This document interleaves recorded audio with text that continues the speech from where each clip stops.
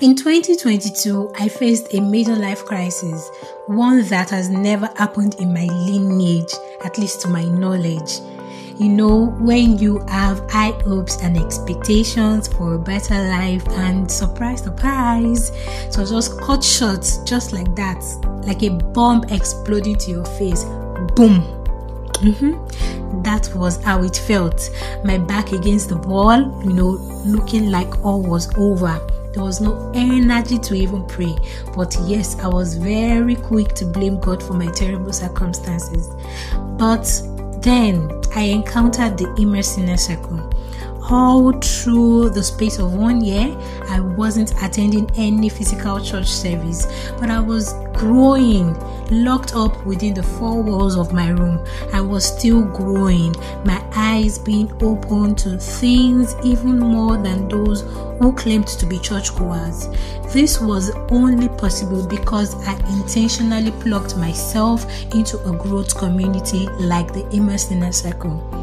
And that is why I am here to introduce to you the Immersed Inner Circle flagship course, which is themed on bundling the Decade Bootcamp. This goes beyond just an online course.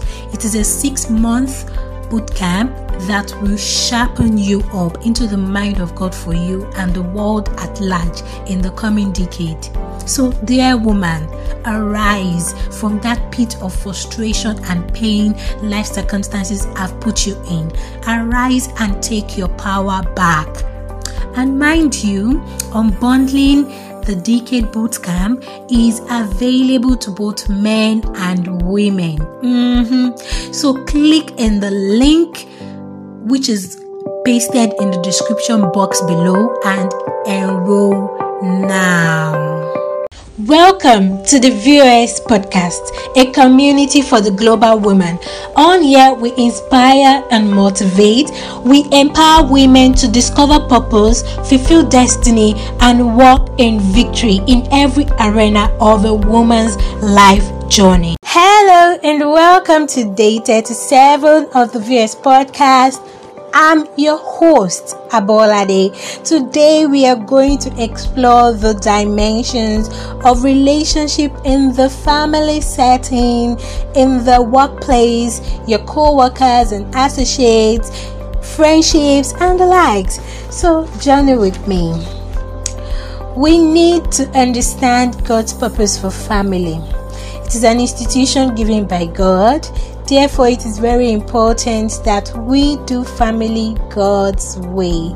A lot of family system in Nigeria, in Africa, even across the globe are actually default from the God's way of doing family. God's purpose for family is to worship Him, to be for His glory. If the parents are not aligned with God, there is no way that a family will worship God. There is no way that a family will bring God glory. And worshiping God, I'm not talking about just going to church, taking your children to church. Yes, that is good. That is a part of it. But what happens after the church? What are the character traits you show to your children? How do you resolve issues in the presence of your children? How do you teach your children to honor God in their act, in their attitude, in their character? What are these things? Or do you just end up just shouting at them when they do wrong and you think that is God's type of parenting? Well, I think you're missing something. You're missing the point here. You need to understand what the role of the family is in the society at large. It helps the world to stay regulated. You know the saying, charity begins at home. I don't really know if it is a context for now, but it is what came to my mind at this moment. So what I mean is that your children are the future leaders of tomorrow, right? So whatever you instill and groom out from them and into them is what will shape the society at the end of the day. Those ruffians and bad people we see in the world today, if only they had good parental upbringing. And I'm not just talking about morals, because what most parents think is good parental upbringing is morals. No, I'm talking about the upbringing using the methodology of the Holy Spirit. most parents are not inclined and in tune to the Holy Spirit. They think they can do parenting just based on their own knowledge, just based on their own experience, just based on their own fears. You cannot do parenting alone. You need the Holy Spirit, because He is the orchestrator of parenting. He is the one that has put you there. You are under the assignment of God. So if you think you can do parenting alone, you are making a very, very big mistake. They would have turned out better. Yes, even though man's heart is always bent towards evil, there is still hope. Remember, train up a child in the way that it should go, and when it grows, it will not depart from it. Can you see that it is possible? This is our hope. If the scripture is telling us that if you train a child the way you are supposed to train a child in Christ Jesus, when he grows up, he will not depart from it. It means these things work. It work. The enemy will try to confuse you and confuse you and make you feel like, if you instill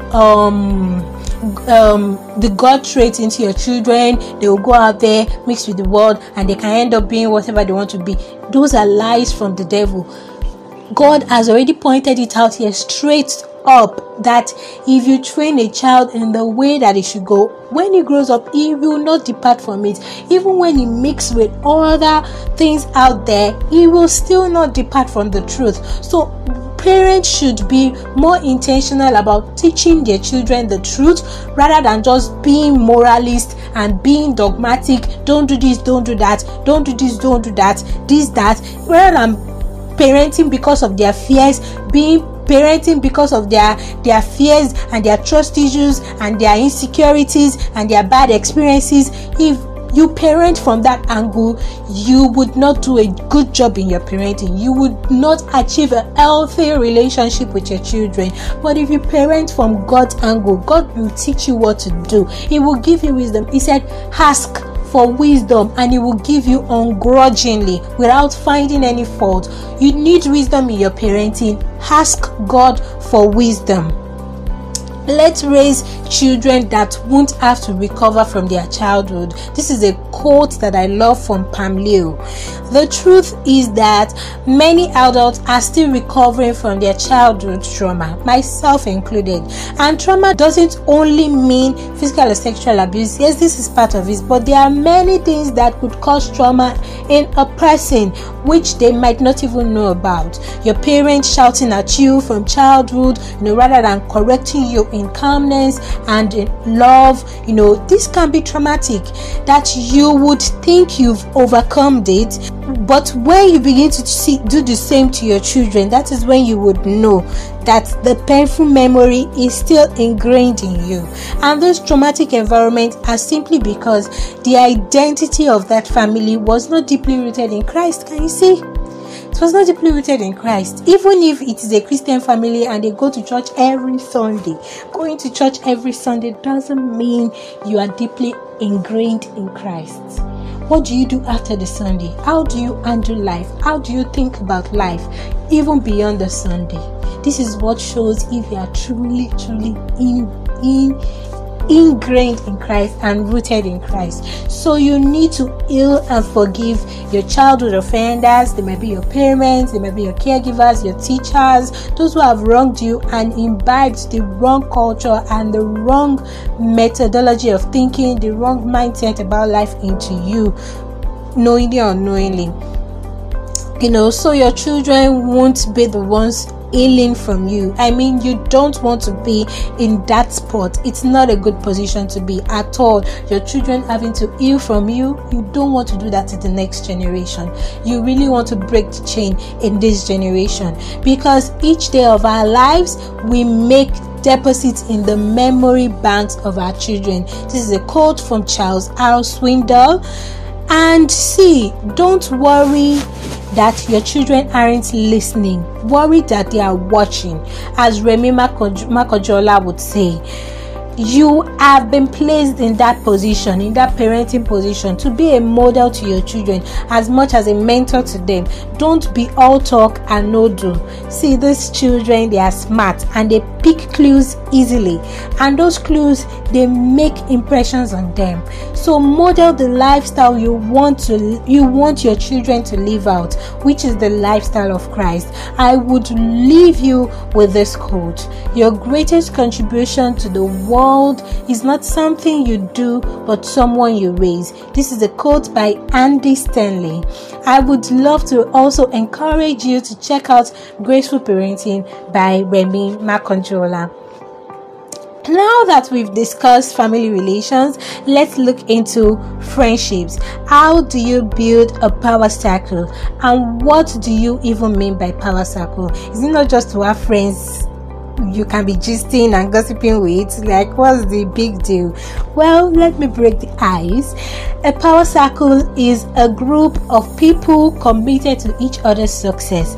They share opportunities and leverage them, basically knowing how to use your influence to push each other forward into greater things and being better, achieving a higher purpose. Invest in your friendships and keep close linked relationship with your community of encouragers and visionary women. So now, how do you find the right circle for you? I believe an important beginning on the process of finding the right community and building a power circle starts by knowing the season of your life.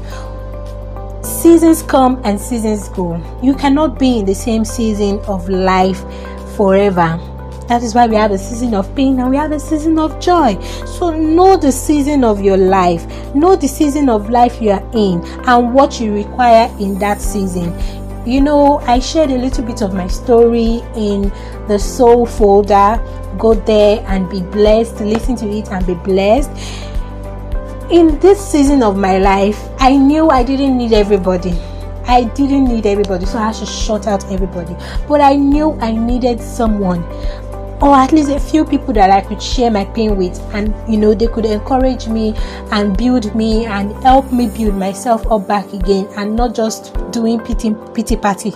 I knew I didn't need that pity party, and God sent them my way. Those few people, I am okay with them, and I knew that I needed them in that season of my life. I knew what I wanted. I knew that what I wanted in that season of my life when I was going through the pain is that I wanted to heal. I wanted to come back up again. I wanted to rise back to my new self and put away all the old things and come back new.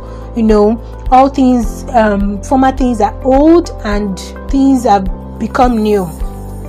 So that is what I wanted, and if that is what I required in that season, I had to focus on who God was sending to me that would help me channel that requirements, that would help me channel that thing that I wanted to see in my life. So you need to look out for people that inspire you, people that are headed in the same direction as you are, people who share core values with you, and people who make valuable contributions to your life. And you can also make valuable contributions to their life in your own unique way. So you start off by getting into your goals, clarify your vision, begin to do what you should be doing with your life, and your right circle will come your way. You will meet people you're supposed to connect with on your journey, and you're not going out there to beg for friendship, because you're a person of value as well, and you indeed show that by offering value. I remember in secondary school when I approached this beautiful girl. I actually liked her because she was pretty, and I approached her to be my best friend. Well, she agreed. We did the best friendship at least for the limited time that we were in school together. But guess what? Immediately after school, I lost contact with her. Till today, I have not spoken to her. She has not spoken to me. We don't even know anything about each other, and it's fine, because now I have a great sense of self, that I know that not everybody is for me. Do you see? And I'm not going to go out there begging for friendship. No, God will send the right friends to me. I will be of value to them as much as they will be of value to me too. And truth be told, We most likely all already have destiny friendships, but they are not so productive. That is why we feel like we are not getting anywhere in the relationship. So instead of just throwing people away, why don't you repurpose your current relationships in your life to be more productive and breed the practices that grow synergy and partnership in your friendship. And know that the lifeblood of any relationship, whether it be family relationship or spousal relationship or just friendship, is meaningful and valuable conversation. It is your duty to nurture your relationships. Both parties have to be intentional. Don't be a friend that calls when you only need help. I think this one is talking to me most especially. God help me. Well, thank you for staying tuned. See you in the next episode. Bye. And make sure to follow us on our social media platforms on Instagram at VOS Ministry and on YouTube at VOS Podcast. Please share, rate and review today's podcast episode. If you aren't clear on how to rate and review, check out a quick video on our YouTube channel on steps to rate and review a podcast. All links will be dropped in the description box. Don't forget to also send in your questions, your contributions, your insights via voice messages.